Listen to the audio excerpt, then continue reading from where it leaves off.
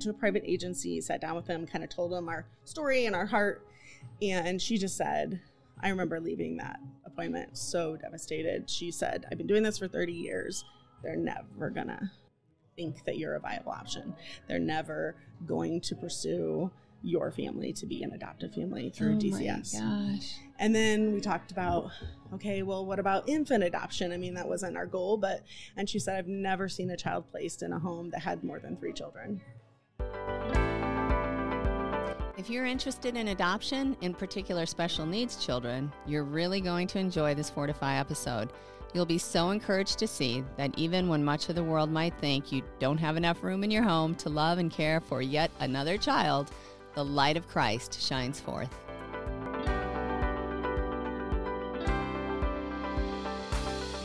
Welcome to the Fortify Podcast. Here, 4 moms with 38 kids combined and over 120 years of homeschooling experience combined share resources and life stories that have fortified them and will hopefully fortify you as well. Hi, everyone. Thanks for joining us today. We so appreciate you tuning in again, and we hope to provide you with some fortifying facts. Now, today I'm joined by Ashley Kellogg, who is a mom to 11 children, 5 of those whom are adopted, and all 5 of those children have special needs. I met Ashley through Fire and Light Productions, which is a wonderful theater club that our children are involved with here in the Fort Wayne area. A quick plug for them, if you're ever looking for some fantastic local theater performances, you definitely want to check out their show schedule and make plans to enjoy some great local entertainment. Now, as I've continued to watch Ashley's family grow, primarily through our Facebook friendship, with one adoption after another, I always am thinking in the back of my head, how in the world does she do that? Now, this month happens to be National Adoption Month, and so I thought it was the perfect time to sit down with Ashley and ask all the questions I have. Ashley thought DeBrands might be a little less noisier place to meet than her house and to record the podcast, and I'm not sure if that's going to be the case or not. You're probably going to hear some background music, but she's taking a little break out of her busy day so I can hear all about how her home got so busy. So, Ashley, welcome to the mic, and thank you so much for coming on to the podcast. Yeah. All right. Well, why don't we just start first with your backstory as to how you even came to start thinking about adoption and with special needs. I mean, just what happened? How did you get here? It's kind of a long story. I'll try to shorten it as much as possible. I would say my husband and I are both trained elementary school teachers, so part of our ministry and desire has always been working with underprivileged children. So early on in our marriage, we talked about how adoption would be part of our family most likely, and we pursued many different avenues. From the first time we spoke about adoption until we brought our first kids home from China was 10 years. Okay. So we actually pursued working at a group home in Chicago at first. Just working with underprivileged children. That was back in, we only had 2 kids at the time. Went through a year interview process and found out at the end that they were really against us having more children, and we felt like we were called to have many children in our home. And so we actually stepped out of that year-long process and said, this is not for us, and actually found out we were pregnant with our 3rd at that time. And then we were then encouraged by some friends of ours and said, okay, you can work with underprivileged children here in your home, do kind of the same thing through foster care. So we went ahead and applied for foster care. Then a year and a half later, once we went through all the process, we're actually denied a foster license in 2006 because we had too many young children. So we had 3 children under the age of 3 or 4. And so they said we wouldn't be a good match for foster care. So we then pursued that again as our kids got older. I actually found out we were pregnant with our 5th when we were applying the second time. And Indiana had changed their laws to say that there could be a total of 5 kids in the home, including biological children, with foster care. So, and we were pregnant with our 5th. So we were denied a license again in 2009. Wow. It just always amazes me when people are willing to open their home And, either there's too many kids or there's not enough bedrooms or there's, anyway, continue. So very disappointing process. That had already been a couple of years. But actually the birth of our fifth kind of changed our whole life then after that. So she was born a couple months after getting that denial. And she ended up having a significant brain injury at birth through processes that we could probably never understand. There was no particular reason why. She just was stressed in the womb and stopped moving. I went to the hospital, ended up having an emergency cesarean section. Within a couple hours, they let us labor for a while. So we won't ever have answers to that. But she was in the NICU for 30 days, came home. We were told initially to let her go, sign a do not resuscitate. She's going to be a vegetable is what they said. And that it would just be easier on us to let her go early right after she was born. But, we just let the Lord lead and he healed her body and she came home with us. And, of course we prayed for complete healing, but we found as she started to grow and develop that she was definitely delayed in her development and she wasn't developing normally. So we started down that path of therapies and physicians, and she had a seizure disorder. She eventually went on to G-tube feedings, and it took us about 2 or 3 years to really get a hold of her care and understand how to take care of her. And at that time, we had 5 children under the age of 6. Wow. So busy. Wow. So we really didn't talk about adoption or really any other children for I can't 3 imagine or 4 years. At that point. Well, even after that, I don't know how that came in, but please continue because you will tell us. Well, I definitely still had heart for adoption, and so that didn't change. So once we learned her care, we actually we weren't approved for fostering in 2009, but we were approved to adopt through their special needs adoption program, which they consider everyone in foster care over the age of 2, I believe, special needs. Wait. Through what organization was that? So it's called SNAP, and it's through DCS. And we weren't given a foster license to foster, but we were given permission to adopt children who are part of this special needs adoption program. So anybody whose parents has rights, or anybody who has their parents' rights already terminated in the foster care system, we could adopt. We just couldn't foster to adopt or foster at all. Okay. Was that only for special needs kids or any Well, kids? Again, foster care, anyone over the age of 2, they consider special needs. So these might be, neurotypical children that just have been in the system or are older. Okay. So we actually, in 2013 then, we actually put in 22 applications for children across the nation and never got responses back. What? So most of them were sibling groups. That was, kind of a heart I had for sibling groups because they're harder to place. Yeah. And more no's. So. Any particular reason?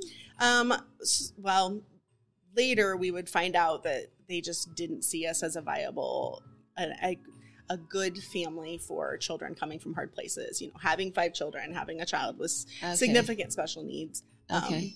We were told that they would see our information and just throw us off the pile. Okay. These people are just too much. No, it'd be too much. Okay. All right. So we eventually, DCS said, we really want you to pursue adoption through the state of Indiana. They had no children under the age of 10 at the time. I think my oldest was maybe 10. So we were interested in parenting children we hadn't parented before as far as ages go. We didn't think that was for us. So we eventually decided to get our own home study. So DCS would not let us purchase or use the home study that they had done. So we went to a private agency and decided to get our own home study. And what does that mean? So basically, there's an organization that says that you have enough room, enough finances. They look at lots of different aspects of your history and your marriage and approve you to adopt children to say you're a safe family. They do background checks and all that kind of stuff. So, and we had already done 2 through DCS. Wow. And That shows your commitment to want to do this. yes, we did. We were definitely committed. So we went, and home studies aren't cheap. They're upwards of $2,000, sometimes more. Oh my goodness. So we put together money, went to a private agency, sat down with them, kind of told them our story and our heart. And she just said, I remember leaving that appointment so devastated. She said, I've been doing this for 30 years. They're never gonna think that you're a viable option. They're never going to pursue your family to be an adoptive family through DCS. Oh my gosh. And then we talked about, okay, well, what about infant adoption? I mean, that wasn't our goal, and she said, I've never seen a child placed in a home that had more than 3 children. Wow. Most of the time they're placed with families who can't have children, which makes sense. But we just left there and okay. And she's like, you really should look at international adoption. It seems like it would be easier for your family. And, knowing we lived on one income, I was a homeschool mom. We had 5 kids, a child with special needs, and an international adoption of $30,000+ just seemed unattainable. Yeah, that definitely does seem unattainable. Yeah. So I actually went home. That was like November. And I remember thinking that Christmas and praying and pretty much saying, I think I'm just going to have that 6th child that we always talked about. Lord, I'm done. This has been 8-9 years. I've been pursuing this. And that's basically what my prayer was. And I remember very clearly hearing the Lord say, you will not have another child by birth before you adopt. And I remember thinking, how is that going to happen? Because I'm going to have another child. But that's what I heard. So we actually ended up getting an email from that home study agency, actually, Christmas Eve that year. So this was 2013. And she said, I found a program that might work for you. They often place siblings in the Philippines. So this might be, and it's one of the cheaper, I guess, adoptions, international adoptions. So maybe you can work it out. So we looked at files, found a file of 2 little girls. Their names were Sally and Lerma in the Philippines. They were healthy siblings. They were around the ages of my 2 girls at the time, 9 and 6 or so. My girls were 9 and 7. And we pursued adoption and just said, Lord, this is what you have for us. You're going to have to bring us the money because we don't have it. And applied in January. Were not chosen then for those 2 girls, and which was devastating. I think our whole family was really on board for that. And I continued to do research and said, okay, if international adoption is what you want, then Lord, then I'll pursue that. So did a lot of research, and I ended up watching this sweet video of a family I actually keep in touch with through Facebook, of them bringing home their little boy Archie from Bulgaria. And he happened to have Down syndrome. And I watched the video so many hundreds of times, did so much research on Down syndrome once I fell in love with this little boy. And I remember taking all that information to my husband and saying, would you even consider an adoption like this? And so we talked about it for about a month. We went on Reese's Rainbow, which is a website dedicated to advocating for children who have Down syndrome, who need adopted, and found a little girl and decided to pursue her adoption to China.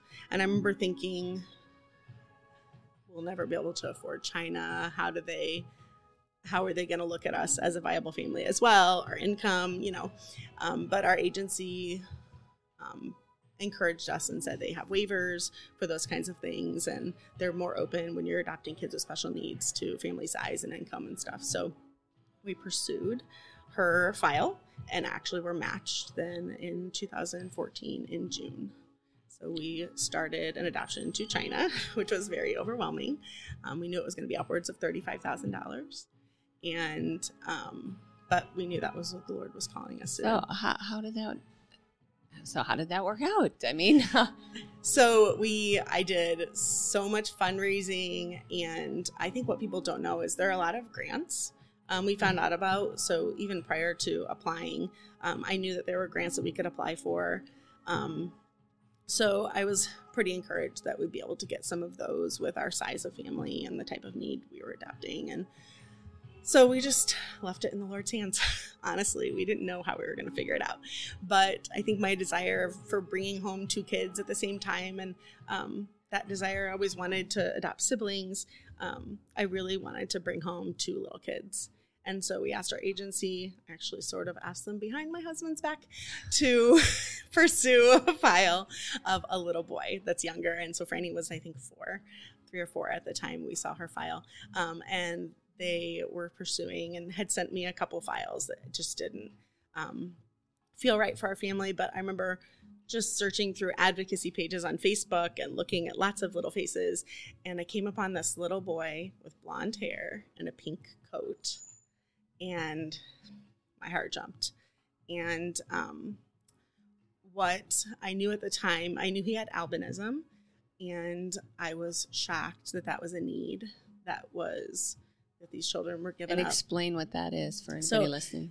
Albinism is a genetic disorder that causes lack of pigmentation in skin, eyes, hair. So they generally have lighter, maybe even white. Our son has white hair.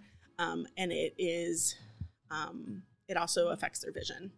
So they usually are legally blind. Okay. So, but it's a minor need. When I think about that need, a little bit of vision impairment, maybe glasses and blonde hair and sensitive skin, but this was a need that in China, they, for whatever reason, these were children that they would abandon and give up. So you got then 2 children at one time?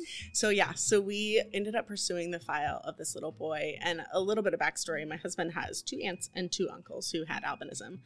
I didn't grow up. He grew up hearing about these stories about them. They all passed before the age of 8 because they also had a blood disorder that they passed from. But I came into the family and knew these stories. So when I saw this little boy, I was like, this is, It's crazy how your heart was just so stirred. Yep. So, and that was why, knowing these stories of these 4 family members. So yes, we pursued his file and actually had a fight for his file. We almost had to change agencies because they didn't want us to add another child. They said, that's too much for you guys. And again, kept hearing, you guys can't handle it. And eventually wrote, a 3-page letter to our agency and let them know how we thought that we could handle adopting 2 at once. And eventually were able to pursue his file and be matched with him. So it was a battle, but I knew from the time I saw him that he was ours. So those 2 came in together? Yes. So they came in 2015. In 2015. And then the next little one came in at... So we actually found out we were pregnant right before we left for China. 2015. Oh, right. And it's funny because the Lord said that we would adopt before we birthed another child. So we did adopt in 2015 and had a baby early 2016. Yeah. So then when she was about 2 years old, we saw a file of an infant with Down syndrome they were looking for a family for. They were looking for a home study ready family for, which we did not have a current home study, and said we ended up messaging them and asking to pursue this little boy, even though we didn't have a home study, but they had already had a lot of families apply. But they did say that there were a lot of families, 30 to 40 families who place their children with Down syndrome in the United States for adoption yearly, which we did not know. And so we decided to get a home study and be ready when another opportunity would present itself. So did our home study in early 2018, found out about some organizations. One of them is called Special Angels Adoption, and the other one is the National Down Syndrome Adoption Network. And these are both agencies who advocate for children with special needs here in the United States. The National Down Syndrome Adoption Network obviously focuses on children with Down syndrome. They also work through DCS, so if they have children who come through foster care as well. And then Special Angels works with all kinds of special needs. They place infants mostly, but also place children of all different ages. So we found out about those agencies and actually got on their registries to be waiting families for both of them because we were open. We thought we would pursue a child with Down syndrome, but we were open to other needs. Obviously, we had Myra who had some other needs with brain injury and seizures and stuff, so we were open to it. And actually through the next 9 months, applied for 14 placements, got lots of no's. But I feel like with all the no's that we had and going through the process with China, we're like, this is the Lord's timing, and we'll just wait. Just wait. And so the first one was hard, I think. But then after that, it was like, that wasn't our child, Our child is waiting. Someday we'll see our child and be matched with our child. So we waited about 9 months. We saw our little boy, Theodore's file in early 2019. He was 2 months at the time. His family is actually, both his parents are from Mongolia and moved here when they were teenagers and live in Washington. And when he was born, they were just overwhelmed with his needs and didn't feel like they could parent him well. And were looking for a family who had more experience. They actually requested a family who had other Asian children in the home. Oh, my goodness. And I think that's why, even though they, I think, initially preferred a smaller family, right. We had 8 at the time, when they saw our file and saw that we had 2 other Asian children that their son would grow up with. Okay, so Teddy was what year? He was 2019, last year. Yeah. Okay, and now then you quickly added 2 more? Yes. Okay. So that was, I remember the last one has been very recent, yes. And I was just like, what in the world? Yep, it all went really fast. So we brought him home in March, and he was 3 months old, of course. He's a baby. Oh, yeah, he's beautiful. so cute. Yes. So cute. He's almost 2. And so because I follow Special Angels on Facebook, I would see posts, and they generally will get files and be in contact with biological families, and will contact people on their registry. But sometimes there's kids who there's no one on the registry that's looking to adopt that need or able to adopt that need. So they'll post on Facebook about these children that are waiting for homes.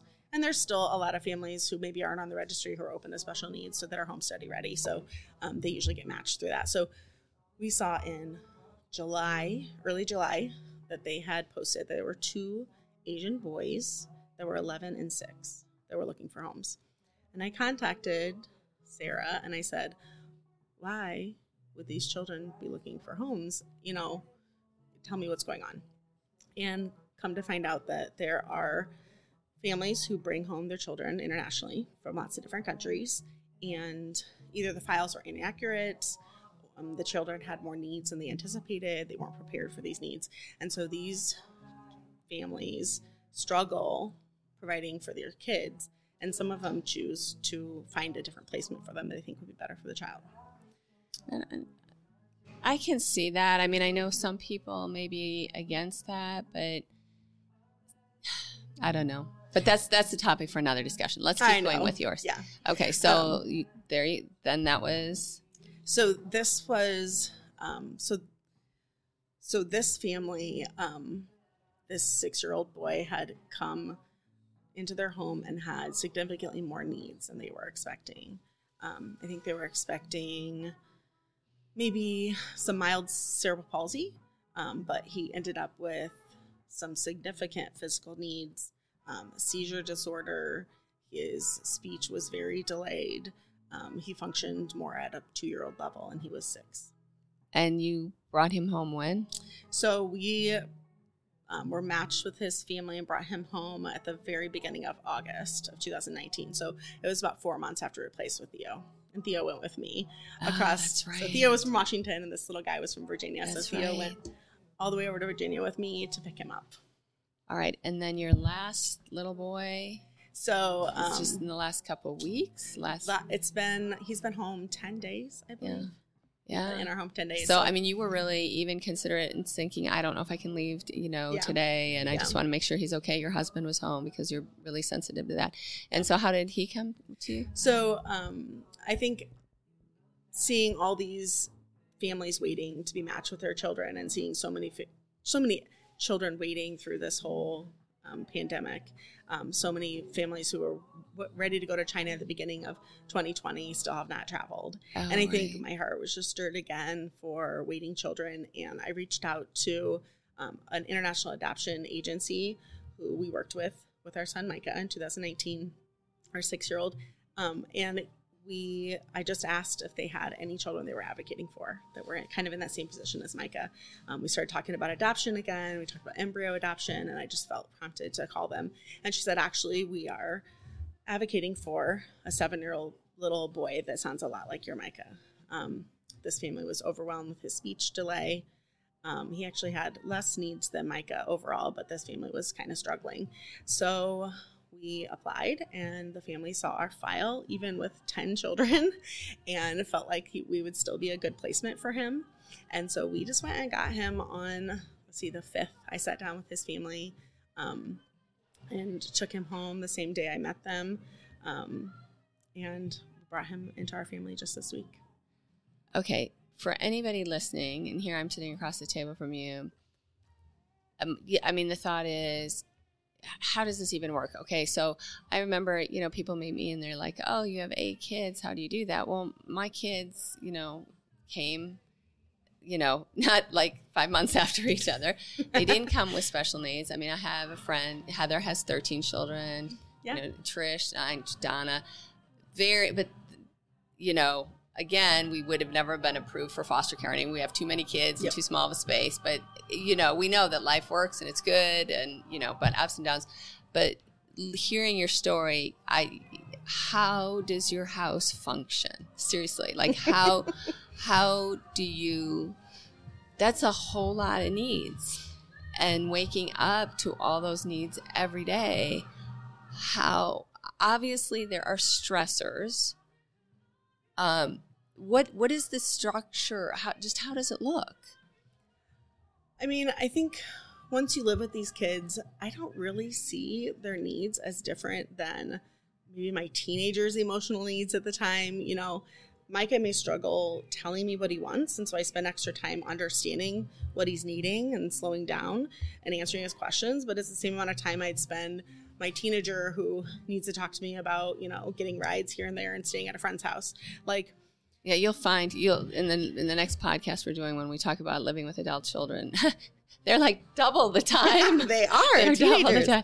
Oh, and then post-teenage, but okay. But are you having to run around to doctors all day? And so we do have quite a few doctor's appointments, and since my husband's a teacher, we try to plan a lot of those in the summer when we're both home. Okay. And I can run. Obviously, with COVID, you can only take one kid at a time. I used to take them all with me, but. We do have lots of therapies. We have great therapists who will, set aside a chunk of 3 hours for the Kellogg kids, and they'll just swap kids around. So, one time a week, I'll leave my house and do lots of therapies at one place, and then one other time a week, we'll swap and do therapies at another location. And then our little guy, Theodore, has in-home therapies through First Steps. And so we have probably 12 plus hours of therapy a week that we work into our schedule. Okay. But we've been doing this, Myra's 11 now, and we've been doing this whole therapy schedule for 11 years. You had all of her. Yep. All of her. Yep. Okay. The other question I'm sure everybody's thinking is, how in the world do you afford all this? A lot of us homeschoolers are single income families. Yep. Okay. And we are too. And, we know Goodwill and, Salvation Army. We know where to shop, and everything is discounted, and whoever's got something going. But just the medical costs and all of that, how does that work? We definitely are we focus on our budget, and we're very careful about spending. I try to be very minimalistic about what my kids' wardrobes look like and what their toys are and things. So we are budget sensitive. But as far as Medicaid, well, I'll start that over. As far as medical in the state of Indiana, if you have a need that qualifies for what they call a Medicaid waiver, the Medicaid waiver, once approved, you are automatically put on Medicaid, which generally after primary coverage, we have primary coverage through my husband, generally after primary coverage really will cover almost anything related to their special need, related to medical needs. And then the waiver actually covers additional things. So the waiver has adapted our vehicle to make it wheelchair accessible. They've adapted our bathroom for our daughter Myra, so that we have a larger bathroom so we could shower her in a standing chair. So these waivers and Medicaid, we knew this from our biological daughter since she was young. So we knew when we were bringing home special needs kids that this would be covered. You knew there were some resources available. So we knew that would not max us as far as finances. I am really grateful those things are available because obviously you have a real heart for this. And I mean, that's the body of Christ working differently. I mean, that's not anything that would have ever occurred to me. I mean, I was certainly never going to have 8 children. So, I mean, however the Lord opened my heart to that and, how I see, this person works over here and there. Yep. And I just finished up a podcast with Bonnie Doolittle from Safe Families, who deals with trying to keep kids out of foster care, but, all the families that step up and help these people out. So it's just amazing to me how the body of Christ works. So, all right, so now you have your older kids and you have all these other ones. I'm sure another question people have is, how do the older kids feel about another special needs child? Or is it just like, oh, yay, this is wonderful, or mom and dad? I mean, it can't all be rosy because in regular, and I shouldn't say in regular, in just natural families, I know, how all that is. So I think they were really young when we brought home Franny and Fenton, and so it was just exciting. And we had been, ever since they were super, super little, we talked about foster care and adoption. And so that was an easy transition. Theo was an easy transition. I had, 2-3 teenagers at the time, babies. Everyone loves babies. When we brought home Micah, there was lots of conversations about what is this going to look like and what is his behavior going to be and, what are his needs. And I think they found that it was an easy transition with him. He's super sweet, gets along with everyone, super laid back. So overall, everybody feels... I would say with this last one, I think my kids get a lot of pushback about how many kids are in our family. And so they hear a lot of, wow, your family's huge. When's your mom going to stop adopting? And so I think that pushback. Heather can relate to that with just 13 natural children, And so I think they get a little bit of like, how many are we going to end up with, Mom? Yeah. Know how many kids you have, Mom? Yeah. And so, most of it is joking. And we definitely sat down and had serious conversations with each of them before we pursued our new little one's adoption, and just said, what are your concerns? What are your thoughts? His needs are similar to Micah's. I feel like the transition is going to be similar to Micah's. So it's a family decision. It's just not like we're going to do this and you guys just need to put up with it. We ultimately say, if the Lord is calling us, he's calling you too. Okay. And so, you can accept that calling or you can fight it. But that's... they don't get to make the decision. But what I did was say... You hear their concerns. Yes, I do. And I said, what were the concerns that we had when Micah maybe came home? And so we had a lot of food trauma with him. And so we talked about details of, what that looked like and how we can make that better. Mom, can you put a list on the wall so we know what's coming, what we're eating each day? That will help us. And I don't know if that's very clear there, but they would give us some of their thoughts and concerns. And so we were able to address them, even planning for this little guy to come home. So what would you say are some of the hardships that you were not expecting but have encountered? I think one of them is, especially with our domestic adoptions, being in contact with Theodore's biological family. I didn't anticipate that transition to be as hard as it was. Watching. See if I can do this up right. Fine. I think one of the hardest things that I didn't anticipate was seeing biological and even adoptive families have to walk away from their kids.